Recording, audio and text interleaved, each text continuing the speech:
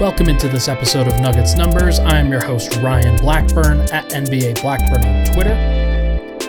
We are nearing the end of our player review section.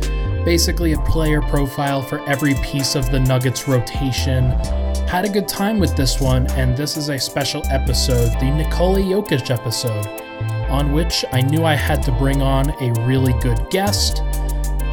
Adam Mares will be joining the program after the first segment. Before he gets on, I wanted to go over the raw numbers and some of Jokic's biggest strengths and weaknesses as a first option, as somebody who the team needs to surround everything around. He has become that guy. He has become a guy that I believe it's generally considered he could be the best player on a championship team, given the right formula around him. And there does need to be a right formula. He's not LeBron James. He probably will never be. He may never be a guy like Steph Curry who kind of drives that entire thing, though. Steph was a guy who also had to have a perfect situation around him. He had to have some insulation, but Jokic isn't going to be LeBron. He isn't going to be MJ. He's an entirely different breed, and because of that, it's important to talk about him as somebody who you also need to talk about their strengths and weaknesses to then form a championship caliber squad. So this first segment, I'm going to go over his raw numbers, his advanced statistics, and his shot profile, which I think is very important. Let's get into it. Okay, first piece that I want to go over. There are 23 qualified starting centers in the NBA.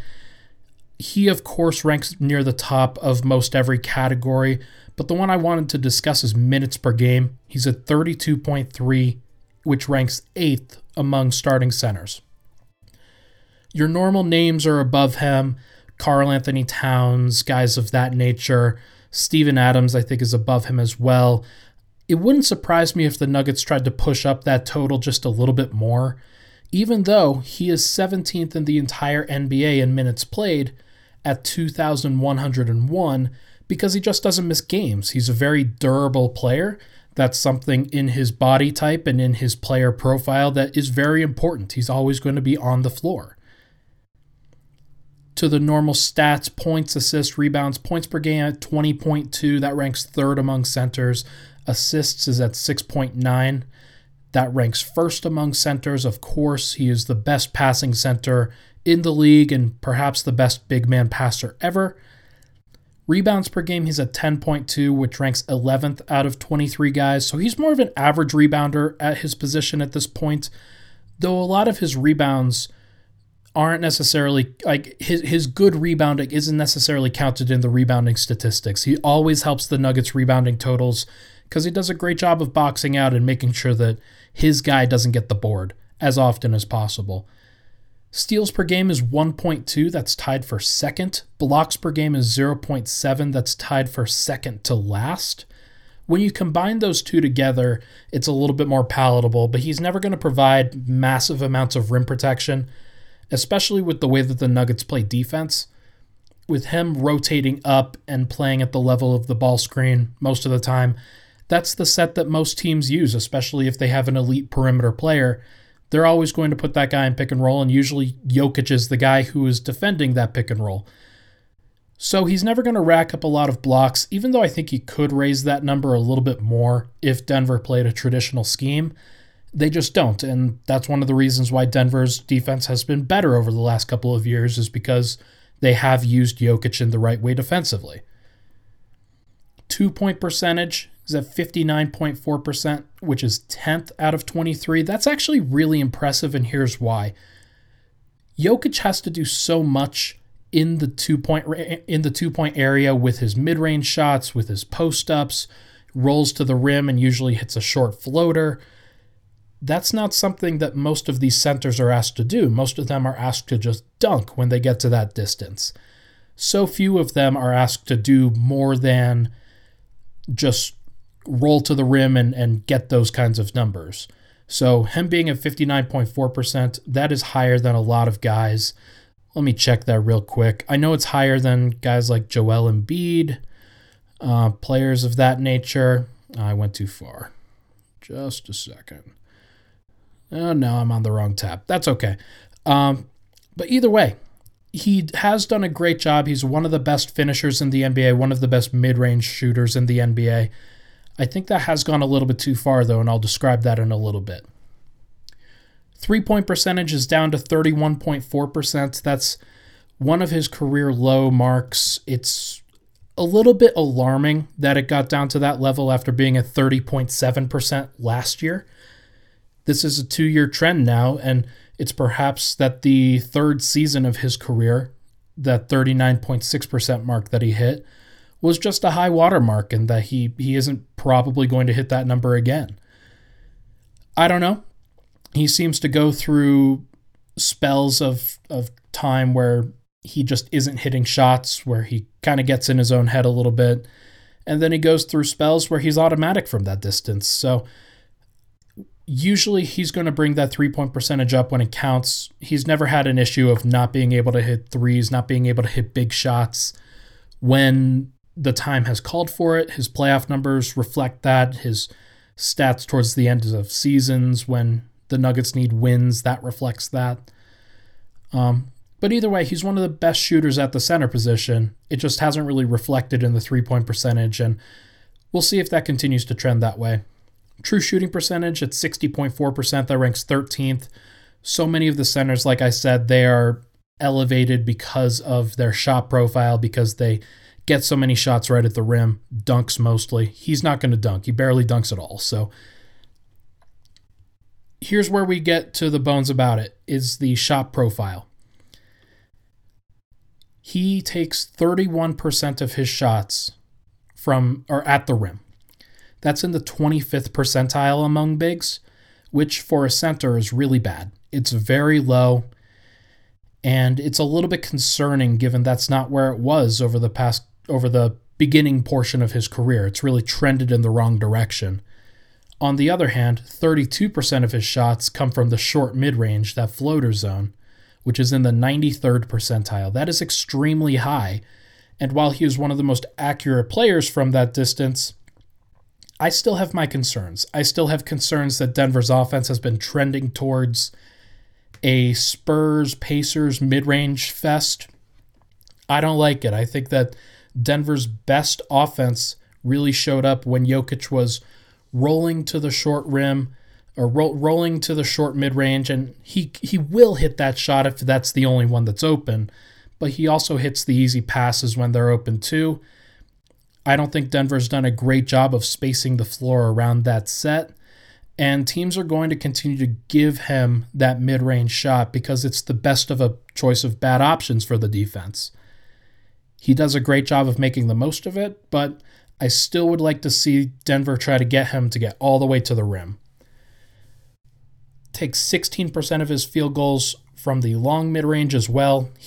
That's in the 90th percentile. He's still very accurate from that distance, but it's still a concern. I think it should be concerning just because when you have so much volume in the mid-range, you have to surround that player with players that can get all the way to the rim, players that can space the floor from behind the arc, make it as easy as possible for Jokic, and only 21% of his shots came from three-point range this year, which is average for a center, but when you consider the rest of his shot profile, it's a little bit concerning.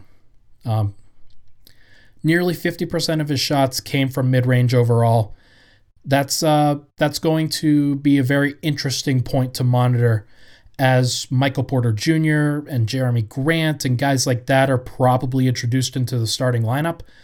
I think that number is going to change a little bit, but even if it doesn't, Grant and Porter are guys who are going to be Morey ball players. They're going to get all the way to the rim, or they're going to get threes just because of how athletic and how long they are. It reminds me a lot of Gallinari and Chandler in some respects.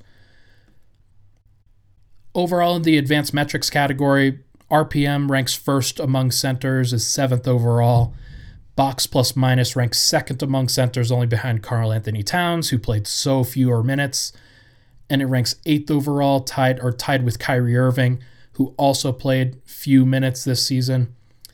What this basically says to me about his standing, it's very reasonable to say that Jokic could be the best player on a championship team. how he continues to progress beyond the stats is probably the bigger question, in my opinion. There are certain things that he can do, and I'll talk about them with Adam in the next couple of segments. But I do think that there are some questions about how he can go beyond the stats and being the best possible player he can be. Obviously, this is Nuggets numbers, so I'll save that conversation for Adam. But the stats say he could be the best player on a championship team, especially now as he's reaching his prime. He has 3 more years under contract with Denver following the 1920 season. Assumably, he will sign an extension with Denver at some point. Maybe he will go for another 5 years or 4 years, and if so, that would be great. The Nuggets want as much time with Jokic as they can possibly get, and I don't see his game trending in a bad way. I think he's going to continue to age well, and because of his passing, he's always going to have the edge on a lot of players. It's one of the reasons why LeBron James is as good as he is because he became one of the best passers ever, and that allowed him to play point guard as opposed to playing small forward all the time and running around screens and whatnot. So that's pretty much it for me. That's pretty much it for the strictly numbers perspective of this podcast. And now let's get into my conversation with Adam Mares.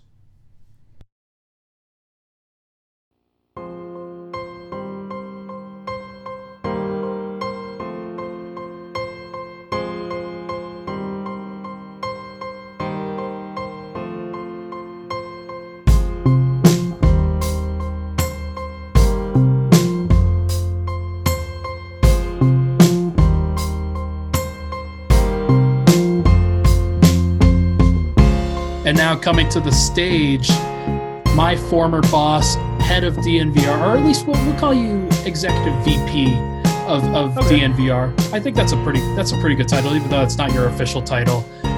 Former Big Stiff of DenverStiffs.com. It is Adam Mares, my good friend. Adam, how are you doing, man? I'm doing good, man. I'm excited to be here, and I'm even more excited for the topic, today's topic du jour. Absolutely. I gave Adam the option.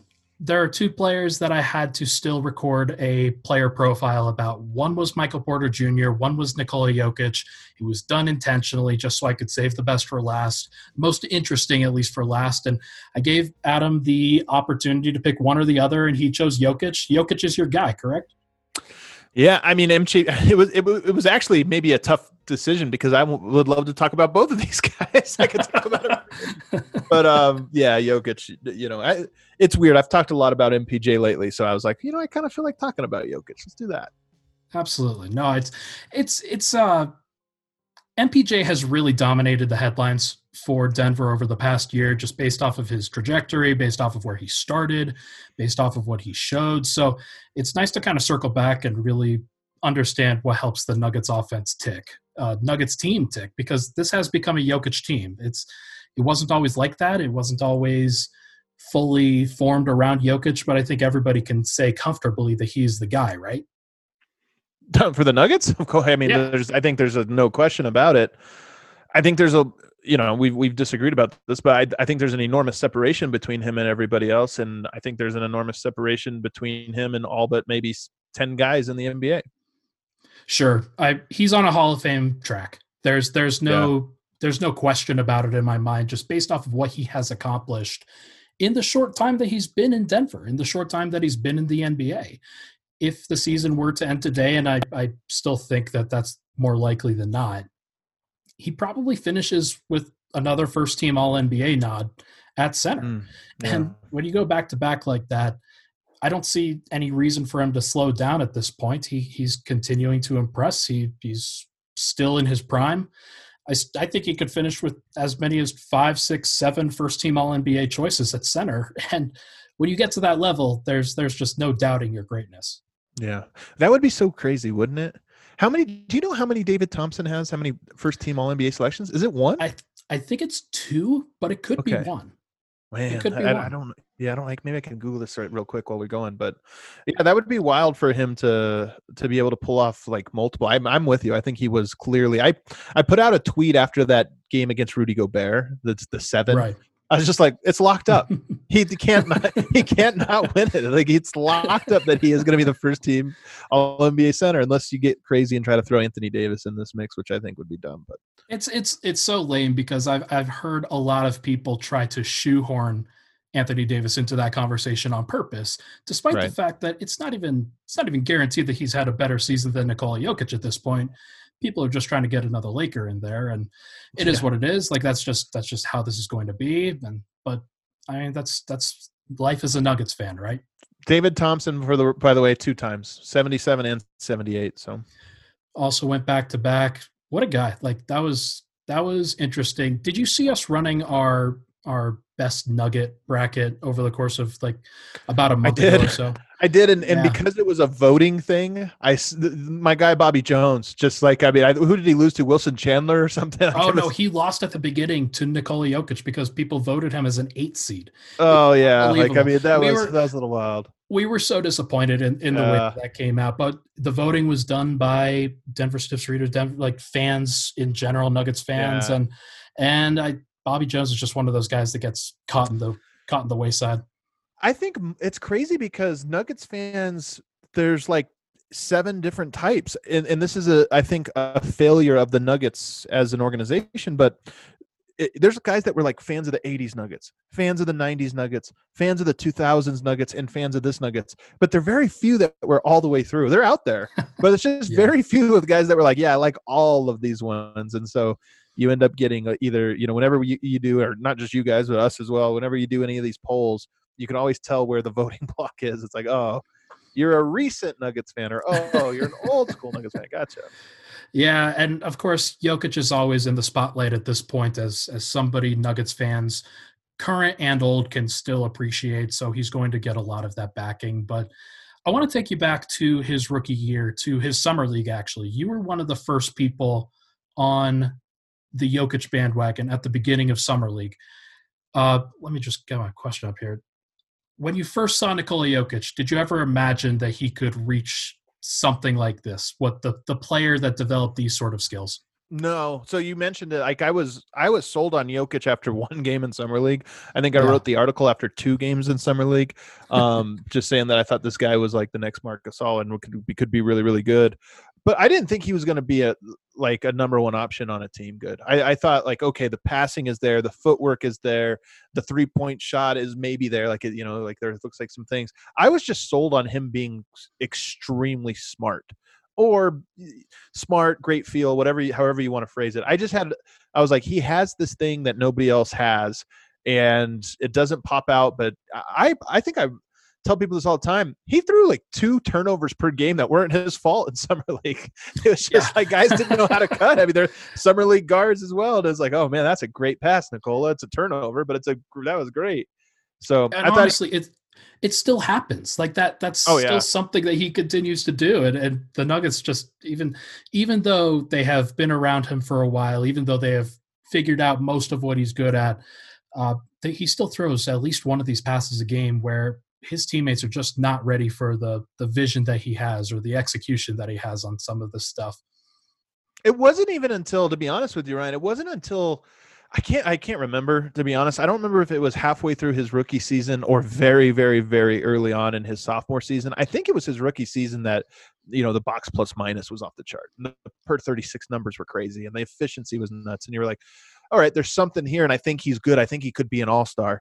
But I don't think it was until that December 15th-ish run that I was like, oh, he might be a Hall of Famer. Like, it just – I remember very distinctly it was kind of like MPJ's January, where it was like every night it just kept building and building and building, and you're like, wow, I can't believe he had 4 crazy passes. And the next night he had 5 crazy passes. You're just like, wow, I guess this isn't a fluke. It's every night he's going to throw something that makes you just like scream.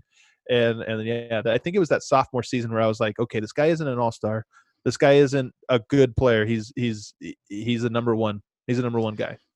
Despite being not a leaper, despite being not a guy who really wows you with the scoring, even though he has developed that repertoire over the last several years, he continued to make those wow plays. And that's really the mark of a fantastic player. The mark of a truly special player is when they can jump off the screen just like that, and they make you want to go to the ballpark or that's a baseball euphemism, but they make you want to go to the arena as much as you can just to see that guy. And he has some of the best watchability in the league just because of that. So he also has some of the lowest watchability in the league for a star player, which is like sometimes he just like to, and there, it's funny because we're watching this obviously in the shadow of the Last Dance documentary. And of course, one of the famous Michael lines is, every night I gave it my all because I never knew if it was your first time. Well, look, I love Jokic, but there's at least 40 games of his career where you're like, Jokic doesn't care tonight, or he's mad about something and he's not going to play hard, and it's just, or he's not going to shoot or whatever. So,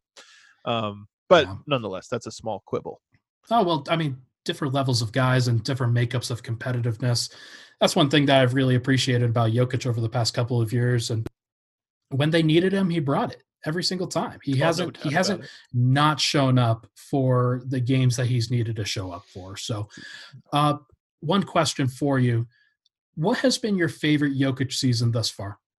Oh, it's a sophomore season. This one's an easy answer for me. But and just because it was so new, like I said, I remember Chris Marlowe calling the games, and like in his voice, he would say something like, "Oh, okay, Jokic is on the break. Let's see what happens." Like, and that's just how you felt every time he would start dribbling. You'd be like, "Oh man, what's about to happen? Something crazy is about to happen," and it happened every time. Behind the back pass and no look, and you're just like, I just felt like every game that season, I was laughing hysterically because it was all such a shock. And I'll tell you something, Ryan. I don't know how much film you've watched since this quarantine, but not watching Jokic play for 2 months and then watching a Jokic highlight reel, that feeling comes back, and it really makes you realize, like, you do get bored of it, of greatness, and that you kind of forget, like, oh yeah, because I'll just watch a random game from January. It'll be like Jokic, 23 points, 10 rebounds, 8 assists, and I'll be like, okay, that's a good game, but not a great game. And I'll watch the highlights, and I'll be like, this is amazing. I don't remember thinking this game was amazing. It's because we got so used to it. But back in 2017, it felt like every night he was showing us a new piece of his game, a new piece of the future, and you were just like, wow, okay, one-handed hook passes. Oh, okay, behind the back passes, like, oh, no lookers. I firmly agree with you. I will say that it's my close second. The first is 18-19, this a couple seasons ago, where it was honestly more of a validation of the player that he was, the validation of the level that he could reach. Something that we had been saying for a long time and saying, hey, you guys got to look at this guy. This is an unbelievable player who's going under the radar because he's missed the playoffs a couple of times. When he finally got into the postseason, he truly showed, yes, he is a first-team All-NBA caliber player. He is that level. And that was one of the most special things for me because, as you know, I'm still very young. I wasn't able to fully appreciate a lot of the Melo years with the playoff run. Every other time with post-Melo, it was a first-round exit, and it was a difficult way for me to get involved as a Nuggets fan, but this really sold it for me, and his ability to rise to that level and prove that he could be the best player on the floor against a guy like Damian Lillard even. That was special for me. Undeniably. Yeah. I want to talk about 16-17 because I knew you would say that. It's a conversation that we've had on occasion before, but I will say this, 18-19 was rewarding for the reasons that you said. And in the playoffs, just like, okay, he did exactly what I thought he would do. Maybe even better than I thought in his first playoff run or whatever. But the offense was just not as fun to me. And part of it was because it wasn't as new. But part of it I do think is structural. Like they just were a little bit less interesting offensively in 18-19. So I dug up some numbers on the 16-17 offense to figure out why it was elite, what they did, how they figured it out.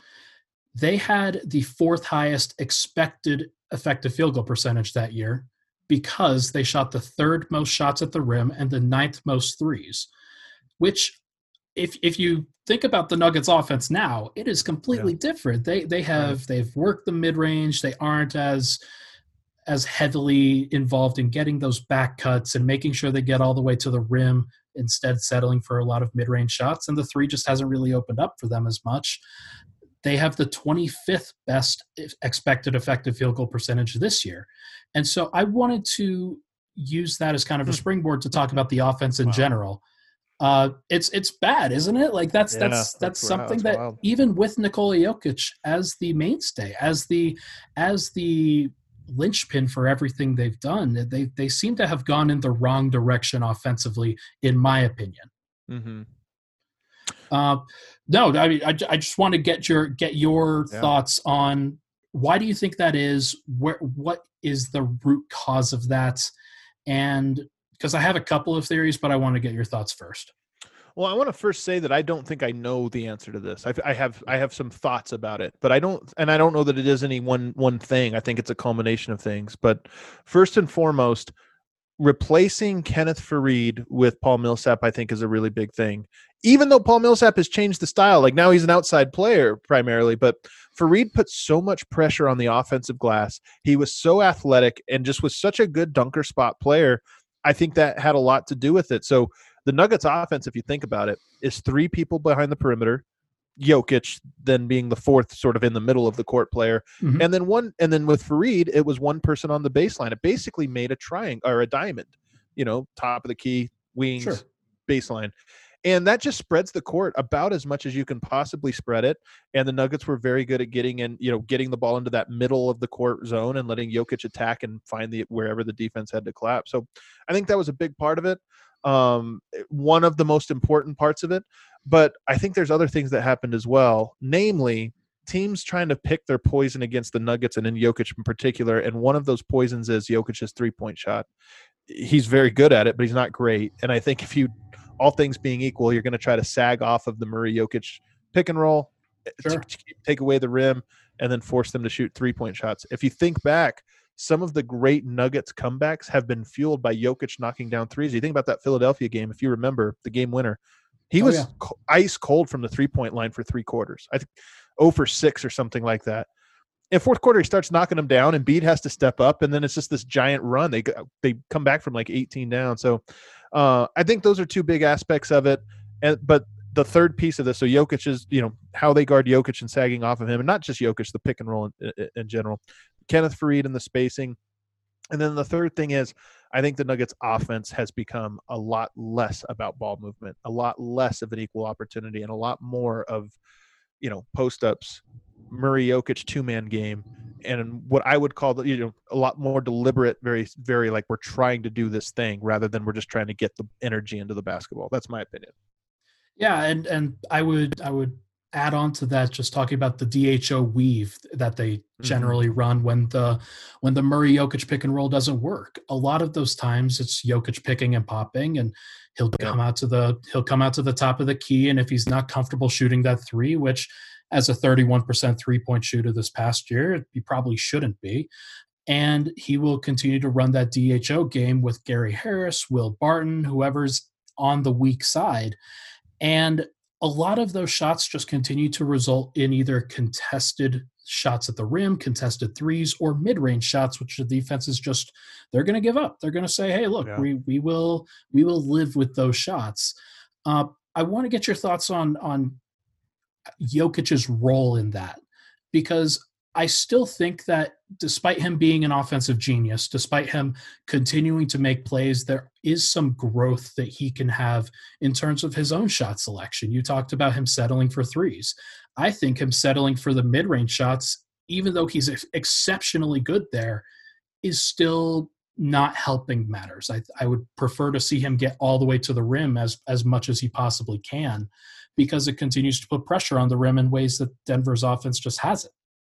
Yeah, I actually just don't think that's the result of him. I think the settling is more because they're not able to get the defense moving, and that's why he ends up, having to take a lot of those shots. Is it's the reason you run such a high motion offense and you get the ball moving is to get the defense doing this left to right, back and forth, switching, changing assignments or whatever. And it just seems like the Nuggets offense doesn't get that very much for various reasons. But and one of these is, I mentioned Jokic's shooting, but we should also mention Gary Harris's shooting. Like, part of what made that reversal offense where you run a pick and roll on one side and you reverse it to the other side, and then it's like, oh crap, now we have to sprint over here. Well, teams have just started saying, well, we're going to go under on Gary because he's not going to beat us, and that kills some of that flow. We're going to go under Torrey Craig. That kills some of that flow. So I think there's a handful of factors at play, but I don't think Jokic settles for mid-range jumpers. There are times when I think like, okay, you could probably have rolled a little bit harder on this play or that play, but I think by and large, Jokic does not want to take that mid-range jumper unless he has to. I just think he has to a lot in Denver's offense of the last 3 years, I guess. Yeah, that's very fair. He's 98th percentile in mid-range shot frequency as a big. He is 96th percentile in accuracy, though. He makes a lot of those shots, and he's Yeah. extremely good in that area, especially that short floater. Especially he's become a good isolation player, somebody who can just stand and shoot. I would say that. I would say I would differentiate between the like 8-foot floater and the like 16, 18-foot jumper. I don't know if those are all counted as mid range, because to me the floater is like a great shot for him. That's one that, and they almost always come from a healthy offensive action. Those floaters are almost always Murray or whoever's the point guard hitting him on the roll when the defense commits late to the ball handler. Sure, and so sure. that to me that's like a A+ ending. But there's a lot of the like pick and pops that are not that. Yeah, and to be clear, I am okay with him taking those shots. Those, like, when you're good at something, you shouldn't just not take it just because analytics says you shouldn't take it. Analytics say, hey, you do what you're best at and you try to maximize that as much as possible. Jokic, he's a lead in that area. I feel like him being able to maximize the offense as both a three-point shooter and a rim threat is very important. But like you said, Fareed was that rim threat in 16-17. Danilo Right. Gallinari and Gary Harris were those perimeter threats, but they could also use those vertical cuts if need be. Those have really disappeared almost entirely.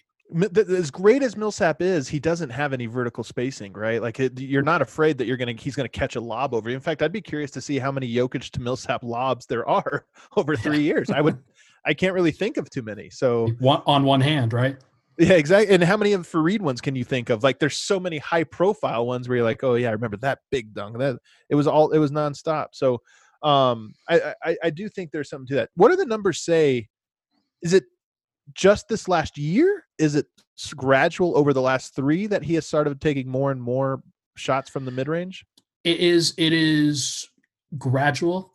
He's always been a guy who has taken them. He's been comfortable taking them, especially that short mid-range where he's in that floater zone. He's been comfortable taking those. He had 1 year where he wasn't great doing that, but almost every year he's been fantastic doing it. He's one of the best short, like, floater shot guys in the league, and you never want somebody to do something that they're like, or stop doing something that they're great at. So I'm very comfortable with him doing that. It's also one of the reasons, and we can get into this after the break, but I'm very comfortable with Jerami Grant as the replacement for Paul Millsap, at least offensively. He's going to be a better short roller assistant than what Paul Millsap was, because he can get out to the 3-point line if need be. Mm-hmm. But a lot of his spacing is going to be, I am going to dunk all over you because I can jump out of the gym.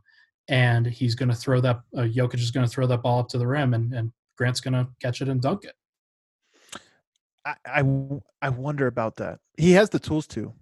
Jerami Grant has surprisingly few posters for a guy as athletic and long as he is. I mean, think about it. Fareed was nonstop dunking on people. Fareed's not as good of a player, but I'm just saying, just in this one thing, like, he was always catching bodies because he jumped so fast, he jumped so high, and he was like, he knew that was part of his job. Jerami Grant doesn't seem to be that guy. Like, he has a few bodies that he caught this year, but he rarely is dunking over people. It's almost like he's trying to avoid that contact, and that's one of the things I wonder about him, because I think he would be elite at this as well if he was just nonstop trying. It's funny, we rewatched the 2009 series. Right. Birdman Anderson trying to dunk every time, and foolishly so. Like, half the time he tried to dunk on someone, it's like, dude, you had no chance. What are you doing? But it was his mentality, was just elevate, try to go over, and try to go through, and just don't be afraid. And I feel like Jerami Grant is mentally, his mind doesn't work that way. It's very possible. It's very possible that just continuing to get ingrained into a new offense, that could be something that he's still getting adjusted to. I still think that when it comes down to it next season, Porter, Jokic are going to look really good together. That's something I've maintained for a long time, that even on both sides of the ball, they're going to figure it out. So, but either way, when we come back, we will talk about more ways that the Nuggets can continue to create great offense around Jokic, and whether they can win a ring with Jokic as their best guy. We'll be right back.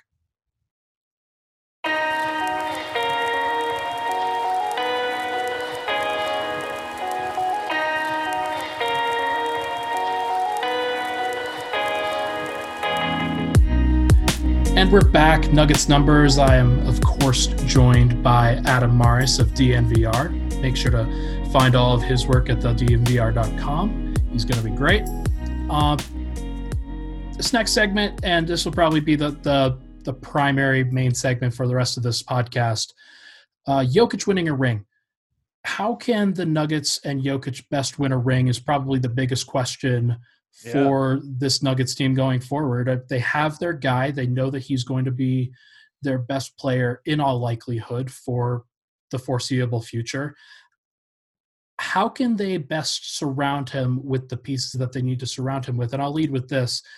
If you had to pick one player in the NBA to partner with Jokic, who would it be? And my only stipulation is that you can't say Giannis Antetokounmpo. Man, I don't know if Giannis would be the guy. It might be. It's really, I mean, that would be a great one. Like anytime you ask these questions, there's like 10 guys that's like, yeah, I would take that. I would take Kawhi. I would take LeBron. I'd take all these guys. Man, that's tough. That's really, really tough. I maybe Kevin Durant would be up there. And here's part of my theory. I don't think Jokic has had perfect running mates for Jokic over these last few years. And he's been really, really good. Right. If you gave him better shooting, because I think the Nuggets haven't had great shooting during this run. They've had some good shooters. They've been streaky shooting. So they've had moments where they've been really good. But I don't think they've had great shooting. So I think that just the same type of player, but a little bit better shooters would be good. The thing I'm wondering, and part of why I'm so excited about MPJ, I think there's something to the system and the counterpunch.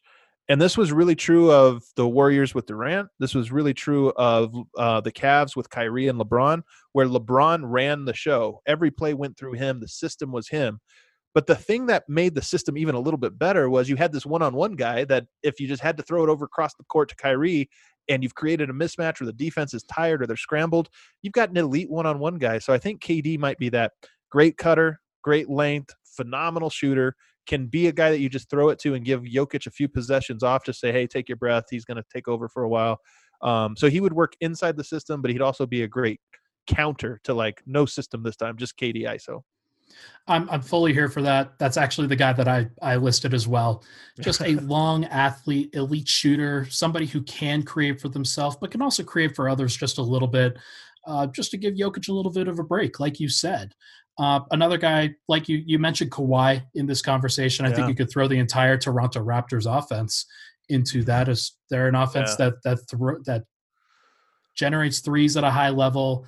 But when that system breaks down, it's usually about Kawhi and what he can do as a one-on-one player. So this conversation isn't necessarily so good at throwing to tall cutters. I think this is part of why I loved Juancho with him. Is part of why I think MPJ is going to be great alongside him if he can stay healthy. Is that if you're short, you have to create. It's just like football. If you're short, you have to beat the defensive back by like a full stride for the ball to be able to reach you. If you're tall, you just have to get like side by side by the guy, and you're just going to outreach him. The same is true for bigs, and that's why I think KD would be, Michael Porter can be a phenomenal cutter to Jokic because you only have to beat him by a half second, and then he's got you. I fully agree. I don't want to make this necessarily about Porter, but I want to make it more about just the system that Denver can form, just the team that they can be looking to create around Jokic in general. You've coined the term long boys over at DNVR. That's the thing that I think everybody is looking for when it comes to Jokic. Just these long athletic players who can shoot, can create for themselves, but can also create for others. And I think there are several players on the current Nuggets roster who do fit that mold. And Porter's chief among them. Grant is also right there. Yeah. Grant is right there. Barton specifically at the 2 is right there. I agree. PJ Dozier is there. I agree. Bol. We don't know really, but like hold on to hope as long as you can, I guess. Hey, he's the longest boy, is what he is. Yeah, he really is. This is the Nuggets' final form in Can you imagine? I honestly dream about it. Like there's these lineups with Michael Porter at the 2, and it's just like, who cares? We're so long it doesn't matter. I love it. I would also throw 2 other players in there. I would say Jamal Murray at the 1. Although he's not a super long player, he's big enough for most of these. Not small. Against most of these guys. He's bigger than a guy like Ja Morant, for example. He is. Another guy. That's kind of surprising. Ja Morant seems longer. He's stringy. And when you're stringy like that, you at least have the appearance of being very long. He actually looks like a spider. The other guy is Torrey Craig at the 2, which I agree. Doesn't get a lot of discussion just because I love that you brought this up. He's been in conversation for the starting small forward job for so long, as has Will Barton, that a lot of people continue to forget about them as shooting guards in Denver's system. And my question to you is, in your ideal world, would all of those players be in the rotation, if at all possible, for this Nuggets team, just to surround Jokic with as many long athletic players as possible? Yes.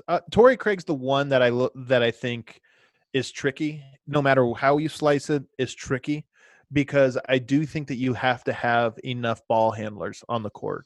And so if you have, like, say, Jamal, Torrey, Michael Porter, maybe that works, because Michael Porter is a little bit better of a ball handler than I anticipated. I don't think it works now, but maybe a year or two from now, Michael Porter running the pick and roll is like, oh, of course you run pick and roll with him. He's great at it. Sure. I don't think he is right now, but maybe he can build towards that. So Torrey's the one that makes that a little bit more difficult, in my opinion.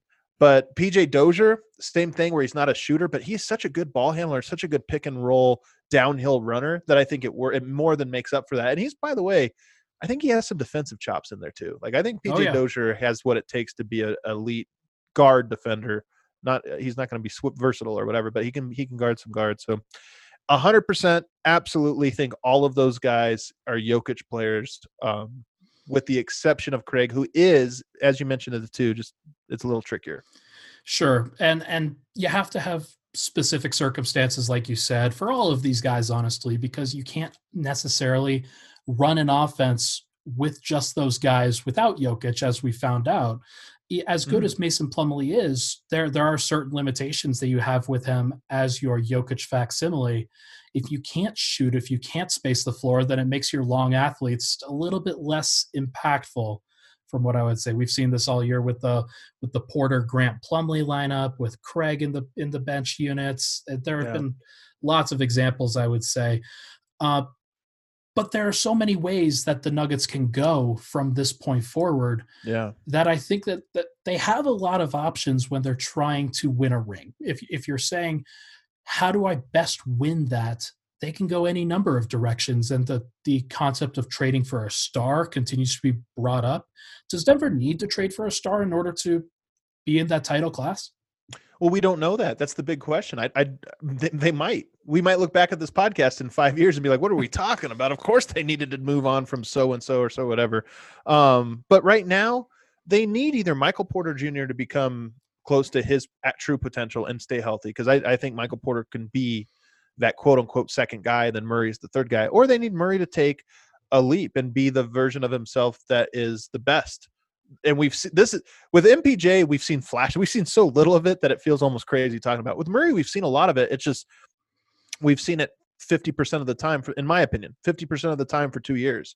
Sure. Like it to be that type of player, it needs to be 80% minimum or more. So maybe not. But we just don't know that. I don't think we know the answer about MPJ or Murray yet. Another question about team building. The Rockets decided that they wanted to take down the Golden State Warriors over the past couple of years. They centered their entire team around being able to go small, about being switchable, doing their best to really compete with a team like the Golden State Warriors that is now broken up, I would say, or at least a less version of themselves. And the Rockets are looking around and saying, okay, now what do we do? And they've gone even smaller just to try and compensate for that. Should the Nuggets be trying to build to take down these LA teams, or should they be building independent to what other teams are doing? I think independent. And the answer is because you just don't know. I think you can outsmart yourself trying to do this. You don't know who you're going to face. And by the way, the Clippers are different than the Lakers. I actually think you would build slightly differently to beat one of those. So what if we prepared for the Lakers, but now the Clippers won, we're like, oh, we're not prepared for this one, or vice versa. So I think you can get a little too cute with that. The thing I would say about in the Rockets' defense, they did design their team to beat the Warriors, but they also designed a team that was really good. I mean, even if the Warriors didn't exist, they have gamed the system in that, switching really kills ball movement. Like, we just know that this is an era of ball movement and 3-point shooting. Switching kills that, and now you're going to have to ISO us. They've perfected isolation basketball, for which there really isn't a cure for. Now, you can argue that it's hard to reach the top pinnacle. Like, you're really counting on James Harden to play his best basketball all the time, and now Russell Westbrook. But they've at least created this like style of offense that they can at least count on night in and night out. There's not a whole lot to it. That's the beauty. Sure. Like, the Spurs in 2014 required 5 guys all on the same page and accepting the role and this or that. The Rockets just required James Harden to be on that night. It's like a much simpler, in some ways simpler, to be like, yeah, we just know what we got. They have one of the highest floors in the league, to be clear. One of those teams that night in, night out, like you said, they're going to give you probably an A performance, but they're going to be taken down by the A+ teams. They're going to be taken down by a lot of those other variants. And I wonder, for the Nuggets specifically, if there's a way for them to raise their floor without capping their ceiling too much. Ooh, that's because a good question. They have these guys who are so long and so athletic and have so much potential. Michael Porter Jr., Bol, Jokic obviously does what he does. Murray is probably more of that floor raiser as opposed to as opposed to ceiling raiser. But actually, I'm not even sure about that. No, because when he's on, they're awesome. Like, that's the thing, is Murray's best games. It's like, man, that's a knockout punch. So I'm wondering if the best version of the Nuggets completely changes how opposing teams are able to guard and how they continue to handle some of those assignments. Because a guy like Jokic, he obviously creates so many mismatches just with the way that he plays. But if you add in 6'9" guys, 6'10" guys, a guy like Murray who can space the floor out to 3, there are so many different ways that this team could reach that pinnacle. It's just about, will they be able to? It's just about how many of those guys can hit their potential. I just don't know if there's a star potentially available that you would want to prioritize over what the Nuggets could build. If there was a guy, I would say Drew Holiday, but only because he doesn't touch that Murray, Porter, Jokic core in all likelihood. Do you feel the same way, or? Man, it's interesting. I was just talking with some of the other guys about how building a team, it's like building a 3-dimensional cube, right? The 2-dimensional of it is the skill set. You need guys whose skill set fits. The 3rd dimension is you need guys whose personality fits. And I actually think with this Nuggets team, I'm almost more focused on the second part of that, the personality, the vertical part of this. And that is to say that this Nuggets team is very nice. They've got some hardworking guys and this or that. I wonder if they just need a little bit more of a driver, just a little bit more of a guy that's the vocal, loud, in your face. Today we're working hard every single day. We're waking up, we're doing this, just that personality type. And I think Jamal Murray's a gamer. I think that he wants to win. I don't know that he's a guy that knows how to like look around the locker room and be like, yo, are you ready today? Are you ready to do this? Let's go out there and do that. I just don't know if he's that. I'm pretty sure Jokic is not that. Maybe there's some version of that he's growing into. I think it's entirely possible. But I just wonder if they need the Chris Paul type, the Jimmy Butler type, somebody of that personality. That has to be, by the way, has to be a good enough player. You can't have Richard Jefferson be that guy. Right. Like, it has to be somebody that's good enough. That didn't work out very well.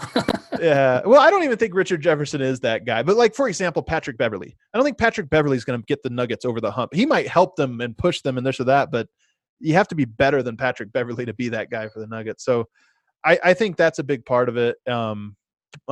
Is really the personality part of it, or just that. And by the way, these guys are 25, 23, 22. That's not an excuse, but there is time that they grow this organically, that they sort of learn some of these lessons. Yeah, I'm fully in agreement there. I didn't mention Chris Paul, but he's also somebody on that list of guys who, if you could get him without having to touch those young pieces, that just, they win a just championship. Makes you think so? I really think so. I really think that. I mean, look, you need health, and you need health from Chris Paul, who is old and small, and you need health from Michael Porter, who's never played a healthy season. So those are two big ifs. I don't want to undersell those. And Chris Paul has a ticking time bomb. Like, his age makes him, like, at some point he's just not going to be good anymore. Who knows when? Could be tomorrow.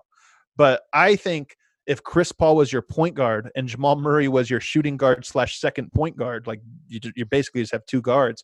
And, oh, by the way, Chris Paul can shoot.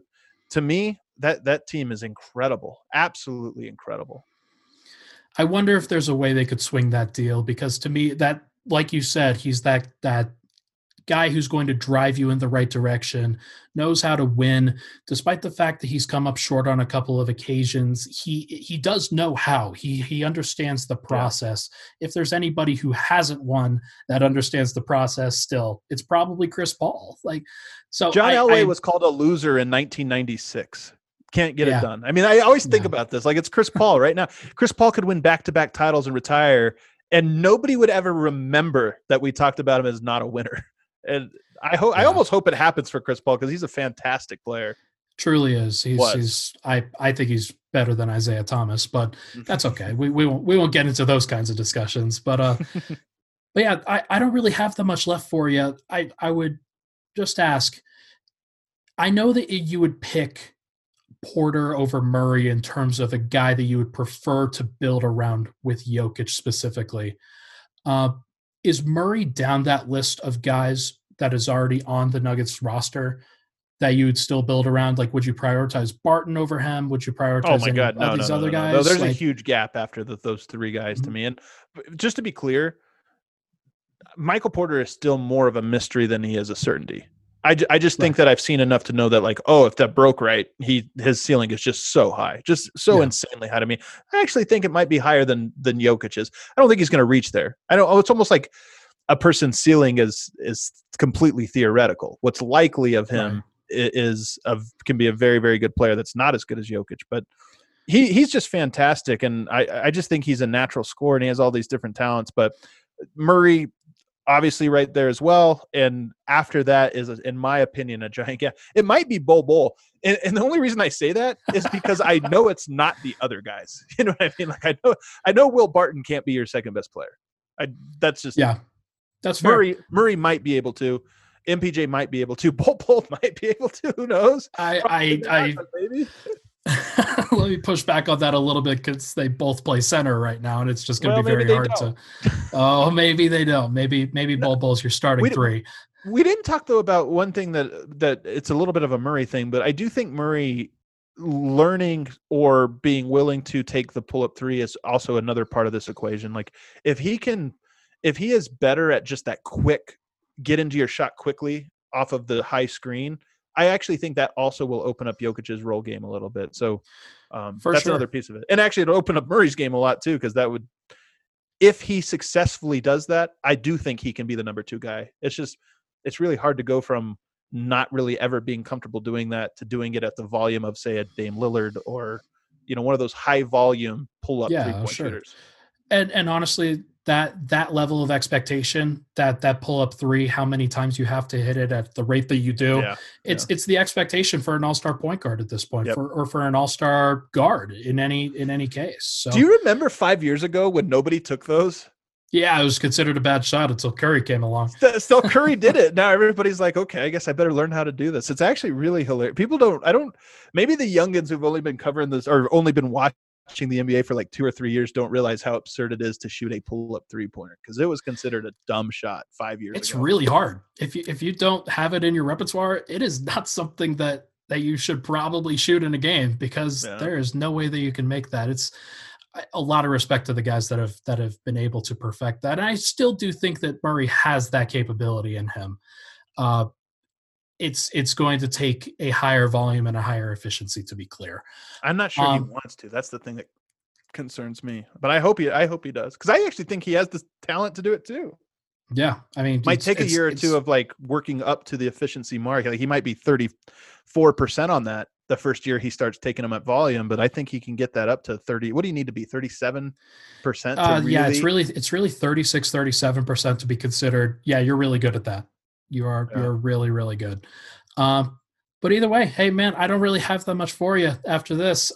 Anything you want to plug before you hop off here? No, man, I just want to plug you guys, because this was fun, man. I could talk for another hour. I'm like sad it's over, because I miss talking hoops with you, and so this was for me, this is a very, very fun conversation.